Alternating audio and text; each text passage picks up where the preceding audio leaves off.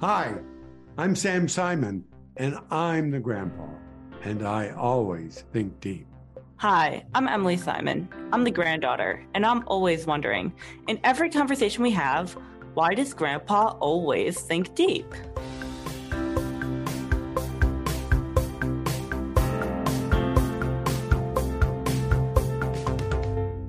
Hi, Grandpa. Hey, Emily. How's it going? Oh, I'm so busy. I can't believe it. I'm writing a new play, and I had a first reading, and Oh, that's exciting. I'm on boards of directors, and I just got off a board of directors of a group called Why. It's the letter Y, I Love Yiddish. And it's Oh, actually a well-known Jewish actor, Avi Hoffman, is nonprofit. I don't know him. But I hate to break it to you. yeah, He's might be well known, but not to me, unfortunately. well, he is but he lives in Florida, and he loved the actual dance, my play, and he's interviewed me, and So so what is he in if he's such a well-known actor?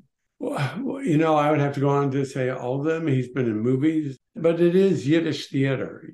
So it's Oh, really? generally, Yiddish theater. Wait, generally what? popular theater. And they're going to actually have me come down they're based in Florida to do my performative author talk, probably at the end of April or maybe May. And they've got a new program which really resonates with me is using art and theater to combat anti-Semitism.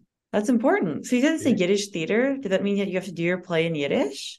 No. It's their larger mission is just Jewish theater, but his work is primarily Yiddish theater. Interesting. Very interesting thing to be doing in the 21st century. Yeah, well, that's why he's doing it. Interesting. I could pull up the agenda that he had listed all the things he'd been doing in some of the movies, but the one thing, and you can help him right here in live podcast world. If you go onto YouTube and go to Why I Love Yiddish, find his and subscribe, you'll help them raise money. I'll send you the link later. But anyway, what have you been doing? What have I been up to? Yeah. Well, You said you had an idea for today. How about that? I do. It's not really related to what I've been doing. So, okay, well, one of the many things I'm doing, I've also been very busy. So one of the many things I've been doing is Hillel has a Jewish Learning Fellowship. It's kind of like once a week we meet, we talk about like they say life's big questions, and we use like kind of Jewish texts to answer it. So I've been doing that. And actually one of the things that we talked about, you've transitioned us very nicely into the topic for today. Because one of our recent topics was, well, they say it's like how big is your story? Really, it's about your story, how you fit into the story of your family. How important do you think the story of your family is? Where do you fit into it? And what do you kind of owe your ancestors, which is a very big topic. So I wanted to kind of start us out with one of the sources that we read was from Glickle of Hamelin. It was a memoir of hers. She lived from 1691 to 1719. And actually, the text was just the introduction, but I feel like there was a kind of a lot packed into it. So I'll read it out loud. It goes like this. It says, "My dear children, I write this for you in case your dear children or grandchildren come to see you one of these days knowing nothing of their family. For this reason, I have set this down for you here in brief so that you might know what kind of people you come from." So I felt like there was a lot to unpack there. Or just that sentence, right? Just that sentence, two sentences. Yeah. Kind of blew over the period in the first one. I feel like there's a lot of things that pop up there. So I guess like starting from the beginning, my dear children, I write this for you in case your dear children or grandchildren come to you one of these days knowing nothing of their family. So I thought that was really interesting because it kind of implies that like the obligation to tell the story of the family, it implies that you don't have to tell the story of your parents, right? That you don't have to pass things down from generation to generation, that it's the obligation of the person living now to record their story and then have it so that future generations may read it, and that it doesn't have to be passed down from generation to generation. So what do you think about that? So I want to clarify what I think you're saying. You heard in that that it is not their children. Why do you think it implies that it's not, you said it's not your obligation. So help me clarify what you understood. Whose obligation is it and whose obligation is it not? But by doing this, he was like relieving somebody else of their obligation. It was a woman. She's saying basically, in case your children or grandchildren come to you one of these days knowing nothing of their family. So this implies that the author here, Gleichel, Glickle, I'm not exactly sure how to pronounce it, is saying to her children that they don't have to talk to their children or their grandchildren about their mother, right? Because if they know nothing of their family, that means that the parents didn't tell them anything about the family.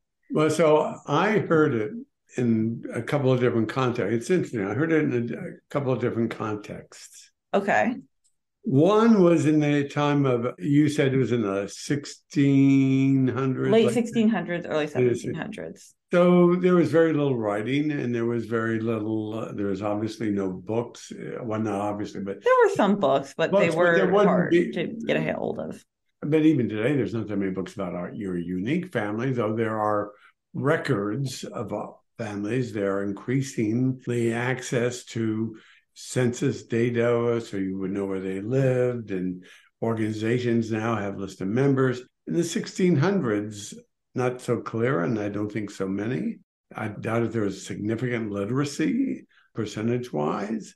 So I thought of that when I heard it initially.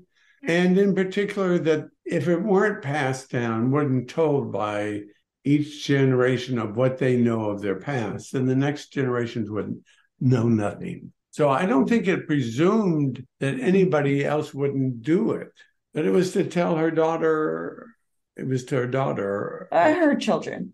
To her children, so that if each generation did that and added to what they were given, you skip one and you may skip everything. So there's so many assumptions around that. I heard it as, for example, I wish my grandparents had written something like that. Mm-hmm. They hadn't. They didn't. Trying to put together their story, their lifetime, all four of them has been extensive, and I still don't think we know it. Mm-hmm. Because they never wrote it down. They didn't tell you. Well, even if they told us, if it's not written down, somebody has to write it down. I mean, we had oral Torah, there are oral traditions, mm-hmm. But the game telephone? Yeah, they get screwed up. I mean, I think there are definitely cultures in the world where they have oral tradition, but it's in a very different way, where they have someone who's like oral traditions that are passed down intentionally. You have to memorize everything and say it a certain way. Does this make sense? I don't know if there are, but I could imagine that. Yeah, they have to there are cultures where they have to memorize certain songs or dances that tell the story in a certain way. That it's each generation is very trained to do this exact way. So there are oral traditions that are like that, from what I've heard. Well, there may be, but that might say, well, this was the kind of music in the 20s. I'm taking origin. This was the kind of music but that's not specific to the family. Right. So I know only the name of my great-grandfather on my father's side, mm-hmm. and that happened to be Marcus Simon, and we found that by accident. And that was because my great-grandmother is buried in a cemetery. Cemeteries tell some of these stories. They certainly do. But have it written down, and particularly by someone, if my great-grandfather Marcus had written something down. Well, I'm going to give you an example.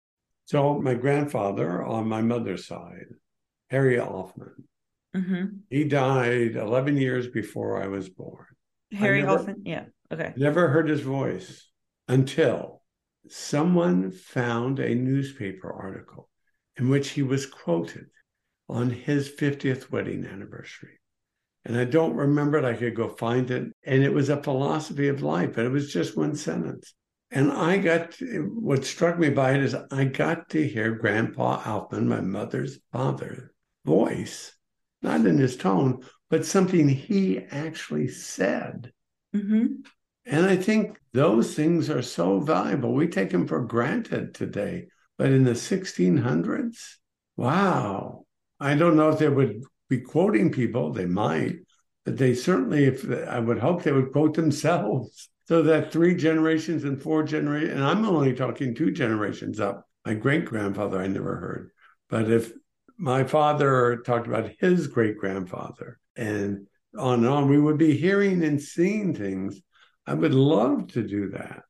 Anyway, that's my first sort of reaction to that it's a huge gift. It's a gift. I agree. I think it is a gift.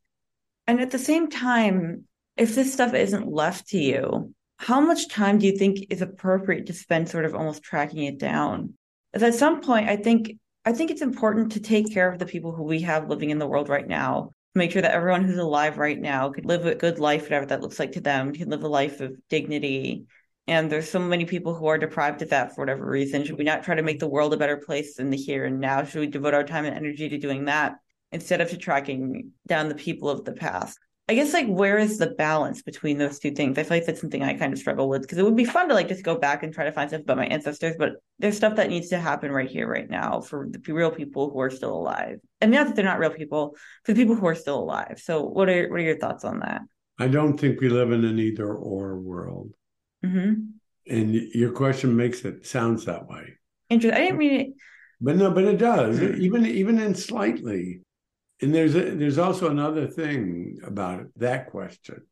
So there's a bit of an either or. Either we pay attention, and is it that any second I spent on something else, right? They're not fungible. So if I'm 77, since I was 22, there have been 438,000 hours. Oh, wow. So out of 430, well, I guess I have to subtract sleeping. Yeah. Out of all that time, how many hours might be I allowed to document my family history?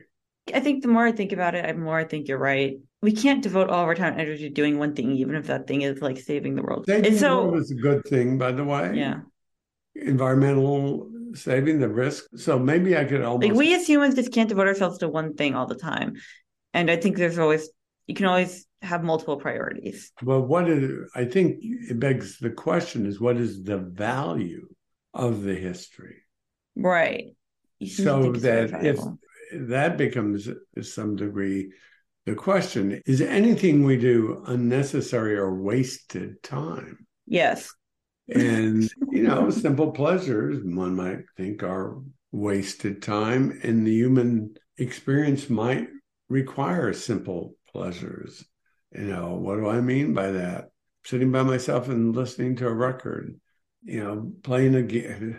I'm going to old fashioned thing, getting my phone and playing Like a game. yeah, or Grandpa does Wordle. How many hours today are wasted on Wordle or Words with Friends?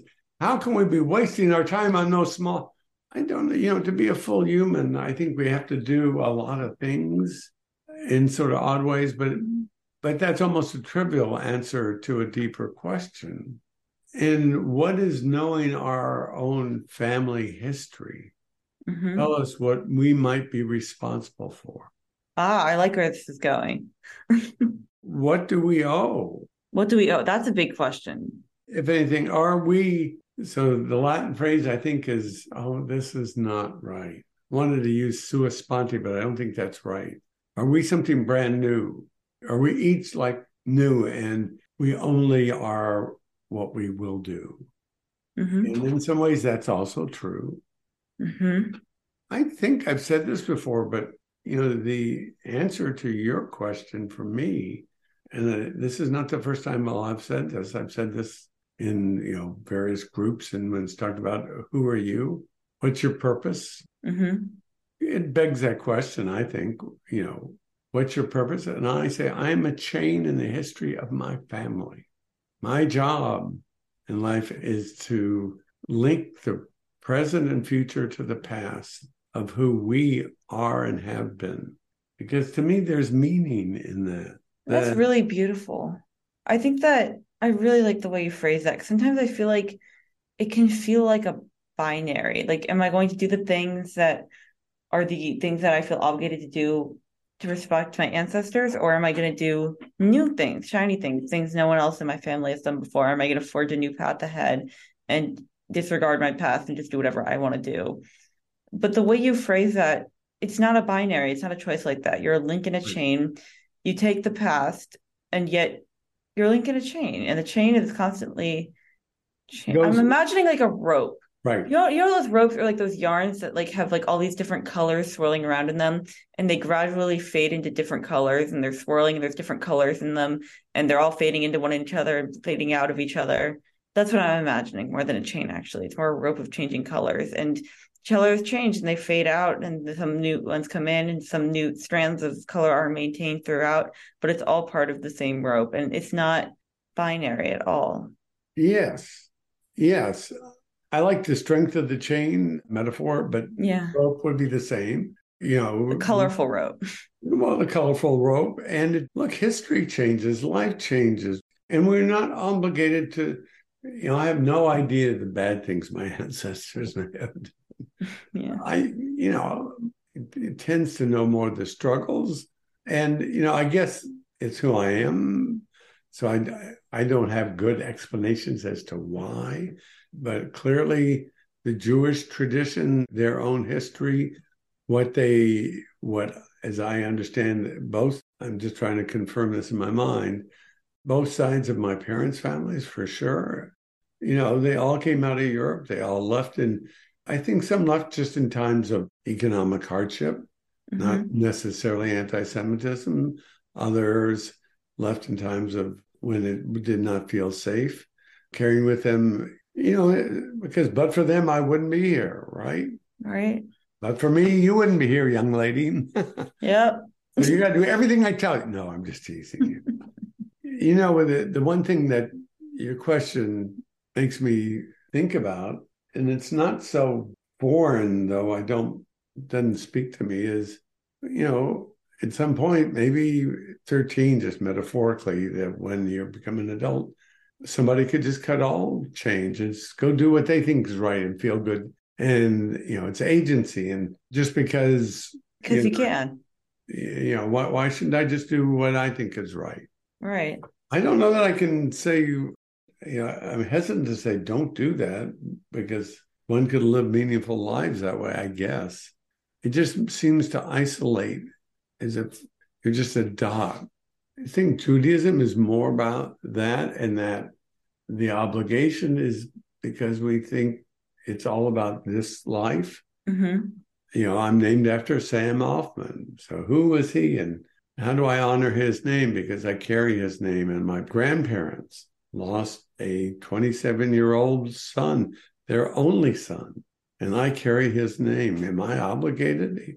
He didn't do anything for me per se, but I don't know. I feel like it gives me added reason to want to do important and valuable things. Maybe it shouldn't be the reason. Maybe it's because, children don't have enough to eat in China. I say that might make some people laugh, because when we sat at dinner tables and wouldn't clean our plate, our parents would tell us, clean your plate, there's children starving in Europe or China. And that was like a good reason to make us feel guilty and clean our plates. So do we do it for that, or because it's right, or because we want to be healthy? I do think there's an obligation to history. I do think families, that we enter the world on the shoulders of those who came before us. And we want to make it the best world as possible, not just in the name of our families, but in the name of everybody who came before us. That's so beautiful. Now, it could be idealistic. It could be, some people could say it's BS. Did people answer that out loud in your class? Oh, yeah. I know we talked about it. Any contrary views? It wasn't contrary. Again, it wasn't really a binary. It was more of a spectrum. Yeah. A spectrum of feeling of obligation. No one denied the existence of the obligation in our class, but no one denied the existence of obligation, but there was a spectrum of different ways to fulfill that obligation, or the extent to which that obligation should be fulfilled. Again, now that you kind of mentioned that whole metaphor of the chain or the rope or whatever, I kind of feel like it's not really a matter of extent. I don't know. It's still kind of a matter of extent. It's a matter. No, it's not. Never mind. Well, it's not. It's a balance. It's a balance between the new and the old, and the. Actually, I don't know. I need more time to think about it. Well, I guess there are different degrees of obligation in my view. Right. For example, I just feel like it's more like, how much of the old are you going to keep, and how much newer you're going to introduce? Are you going to keep everything the exact same color as the rope that was directly before you? Are you going to try to introduce some old colors? Do you bring in something new? Do you keep some old colors and weave them in with the new colors? So how do you want to do it? Right. It's not a matter of if, it's a matter of how. and again, and it's complicated though. So let's presume my father was a cobbler and had a shoe shop, and he was the sixth generation of cobblers, and he was also always an active member of a Orthodox synagogue and was very Orthodox. And now I'm the child. Do I have to be a cobbler? Do I have to be Orthodox? Is that how I have to respect? Am I bound to that in a sense? What are you bound to, and what are you not? What do you choose to take, and what do you choose to leave from and the people who came before you? Yeah, and then, but what is my sense? And part of that, I think we value today very greatly free will, or Yes. what I would call agency. Yeah. And we have a privilege of that. Again, we're in a society in a time where if we said, no, I don't want to be a cobbler, I like being a secretary. Well, I don't know if there were secretaries then, but if you're going out meant that this shoe business went away and that other members of the family that relied on it were going to be put into poverty, that would be a very selfish thing to do. On the other hand, today, it's rarely like that. I think, value on encouraging people to find their own unique energy and talent. And the values in that are to pursue that so that you become a wholer human being. And it takes time, eventually discovering. And sometimes there'll be more than one thing I think about myself. So I suspect these conversations make us all think about ourselves a bit. I've always felt this obligation to family, that I'm obligated, but I also had an energy that nobody else in the family that I can tell has had. And that's this social justice energy. Sounds like that part of my gene may be something you may be inheriting, listening to you a little bit. Certainly your dad feels like, but I see injustice. I see something wrong. And I'm reminded that at 14 years old, against my parents' wish, I went down to city council and spoke to them and lectured them on how terrible it was. They passed a law, and the law was just setting a curfew for 17-year-olds because I saw the city using that to discriminate against Hispanic kids in the community. They weren't enforcing it in my neighborhood. They were enforcing it elsewhere. And I've been doing that, I causing trouble, good trouble, most of my life in my career. But I don't know if I learned that from my family or not. Other things were very important to them, supporting the community, valuing family and taking care of each other. If I were to think back on what was it that my family and grandparents did, was taking care of family. But it was an era where having food on the table for many people was a struggle. I don't know. We didn't grow up in an elite or a highly wealthy environment. The family was lower middle class. There was always food on the table, but everybody worked and everybody contributed. There were some members who needed help. And so eras and time changed the expectations. Well, so interesting. You say you don't know where you got this whole passion for social justice. I could argue that it's the same passion that your parents had for taking care of their family, that you just expanded the definition of family to be everybody.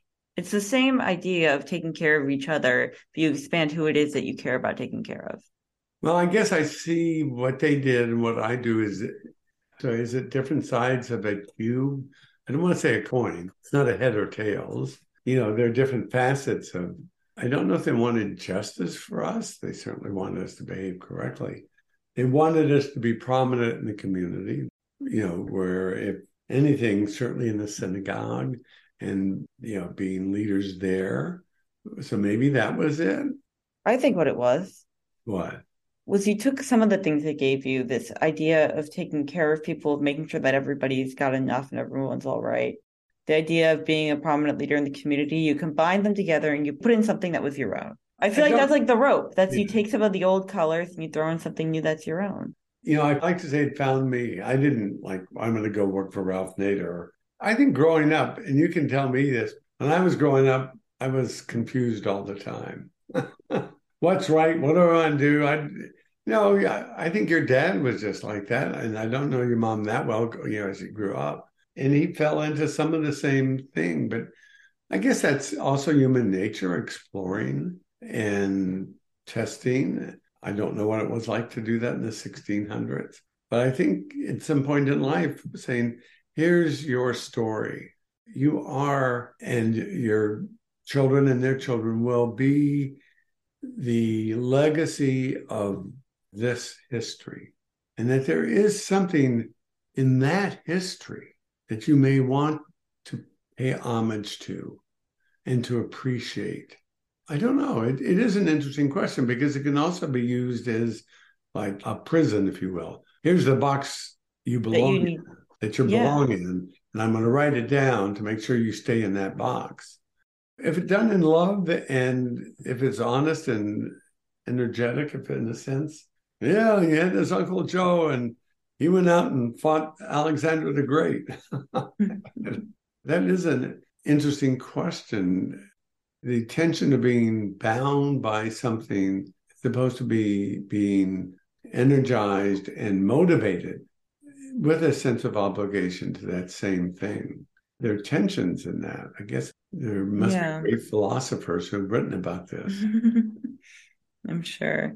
No, it's interesting. And, but, think about other things too. Like you talk about this in the context of a family that has loved and supported you and that you were actually raised by. But what about people who weren't really truly raised by their family or their parents, who were neglected or abused? Do they have any obligation to that family, to those people?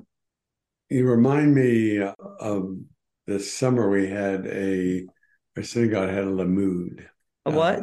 Lamud, a series of studying of Talmud. How do you And spell that? Limmud, I believe. But that's Wow, interesting. Okay. I've never heard of this. but it was just a study period over topics, and they were studying these sort of things. So one was the obligation to honor your parents. And so what is that obligation? And what are the limits of it? Mm-hmm. And the issue was, well, what if you're in an abusive situation? Now it presumes an older person and they have parents and or an adult who's also an adult, but they're in a position where their parents are assuming them. Do you have to stay and take it? Do you have to stay Do you and have to stay in touch with them? Do you have to continue to be abused, or do you cut up and contact? it says you have to make sure they're cared for, but you may leave. That it is ethical to leave the environment, take yourself out of that, but that does not relieve your obligation to see that their basic needs are cared for. You can't just walk away and say, well, if they starve to death, so what? You have to make sure that they are Why there is that? because we're obliged to honor our mother and father. And why is that? Because it's in the Ten Commandments. Alrighty, Well, fair no, enough. it's an interesting question. Why are we obliged to do anything? Well, I think also interestingly, I've been thinking about this randomly recently. Does existence of social services mean that like government provided social security make it easier for people to abandon their parents and say, well, I can just abandon you because I know that the government will like make sure you don't literally starve to death. You will be put in public housing. And so I can just like abandon you because the government will take care of you or make sure you don't die. What do As you long as I think? pay taxes, then that could be considered making sure my parents don't die. These would be good questions for a lot of Jewish study and Pirkei Avot, Mm-hmm. justice. I suspect that an argument can be made that one could, if need be, rely on that. Not Like pay your entirely. taxes. Well, no, well, it's not a justification to walk away from my own purpose. So, see, this, if, well, man, I want every penny I can get it. And I want to be able to send my kids to Harvard. And the only way to do that is if I don't support my parents. If Well, I, that's not what I meant. What I meant is that if someone like a parent who like horrifically abused you, you don't want to have contact with them anymore. So you can say, I'm not going to interact with you, but I will pay my taxes, and then I will know that the parent is still alive because I'm paying my taxes to support the existence of the government. And I will advocate for the existence of public housing and for Social Security. But it has to be beyond that, I will specific. not directly have contact with my parent, but still ensure that they're alive in that way. Does that make sense? I understand it. And I think in the extreme, the answer to that is no, that's not enough. That's not enough in Jewish ethical values. Okay. in the extreme that I'm hearing it, which it would be that we feel abused, maybe we really were. We have the right to walk away, and we use as an excuse of not ever being back in communication. The imagination that they're able to take care of themselves, at least sufficiently through government programs. I would say that at the minimum, you would have to know that that's true, and that you would have to take action to make sure that they are safe, even if they have abused you, even if they have hurt you, and at least in Jewish values. Now, I mean, I go to a point. No, I don't think you have a right to walk away, and there's a lot of people, there are a lot of parents, there's a lot. I hate to go to extremes, and I think it's very hard, but there are parents today I know and siblings don't talk to each other. And I would think that that's not a good thing. And that would not be, whatever the wrong one did to the other, that their failure to talk with is appropriate behavior. I think it demonstrates ego and bruised ego. And even if something bad happened to me, I don't think I have a right. And I think the fact that there are government programs just becomes an excuse to do things for myself. So in Jewish ethics, we go to the thing called Musar, the study of Jewish ethics, or ego. And ego is a form of, I'm only concerned what makes me richer, feel better, good for me, and whatever I think is right. So, and if they don't, too bad for them. This world is filled with that, unfortunately. We hear it every day in American politics, and it's a shame. And the demonization of others. We may feel bad and something may have hurt, and it's easy to say I've never been hurt in that way by certainly a family member. I don't know that we're required to forgive nor forget, but we do have obligations. And what do you think about that answer? I mean, for a lot of people, keeping an open line of communication basically means keeping an open line of continual abuse. Abuse is not something often that lives in the past, but that continues into the present. And by keep that line of communication open by continuing to allow yourself to be abused, or do you cut it off? So give me an example. I don't know. I'll just read Carolyn Hax's column or something and find something. Who is that? A columnist at the Washington Post, where people write to an advice columnist.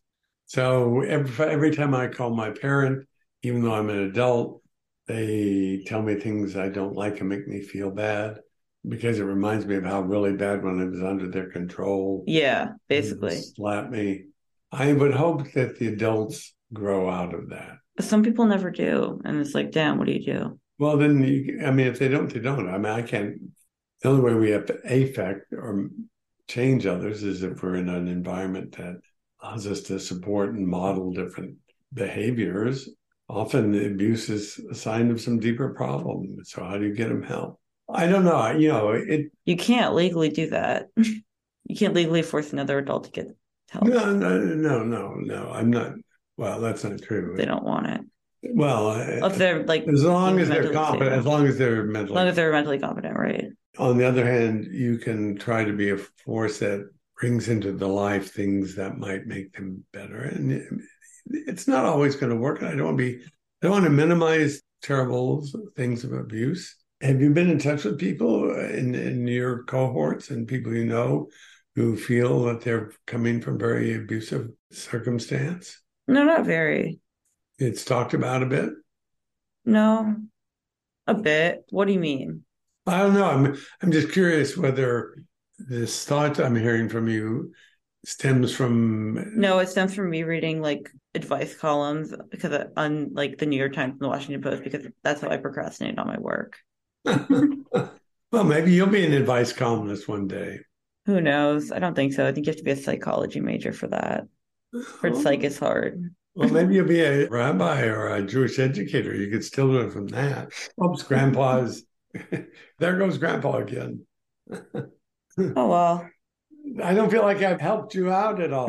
No, we totally did. I loved your analogy of the chain and the idea that it's not a binary and there are so many ways because the idea of the chain fundamentally implies that you're not bound to the past, that you're constantly, that while you are still connected to the past, you're not bound by it. Instead, you're forging a new direction. Maybe you could move your link of the chain. The chain doesn't have to go in a straight line. Chain can go in zigzag. Right. You can move your chain to the left or to the right, or fold it in some funky Well, I bet way, you. and then you Uh, could move the family in a new direction, and you can still be connected to the past though, to the that you don't have to go and keep the chain going in a straight line if it ever was. I like the rope take. It could be a rope, and the fading, the changing and adapting colors is also a beautiful option or way to describe the same thing. Yeah, no, that was very nice.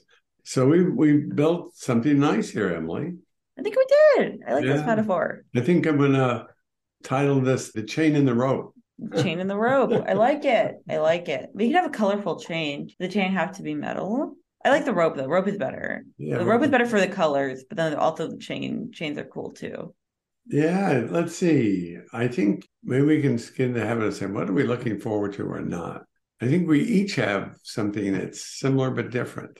I understand you're going to lose part of your mouth sometime soon. Oh, that's fun. Oh yeah. That's how I'm spending spring break. Yeah, I'm getting my wisdom teeth out. It's actually like less stressful than having to like make plans for spring break with people. So it kind of just rids me of having to do that, which is actually very nice. And I got to go to New Well, Zealand because really we had the consultation for it over Thanksgiving break. And then they were like, you need to do this. And we were like, well, I'm going to New Zealand for the winter. And then spring break is happening.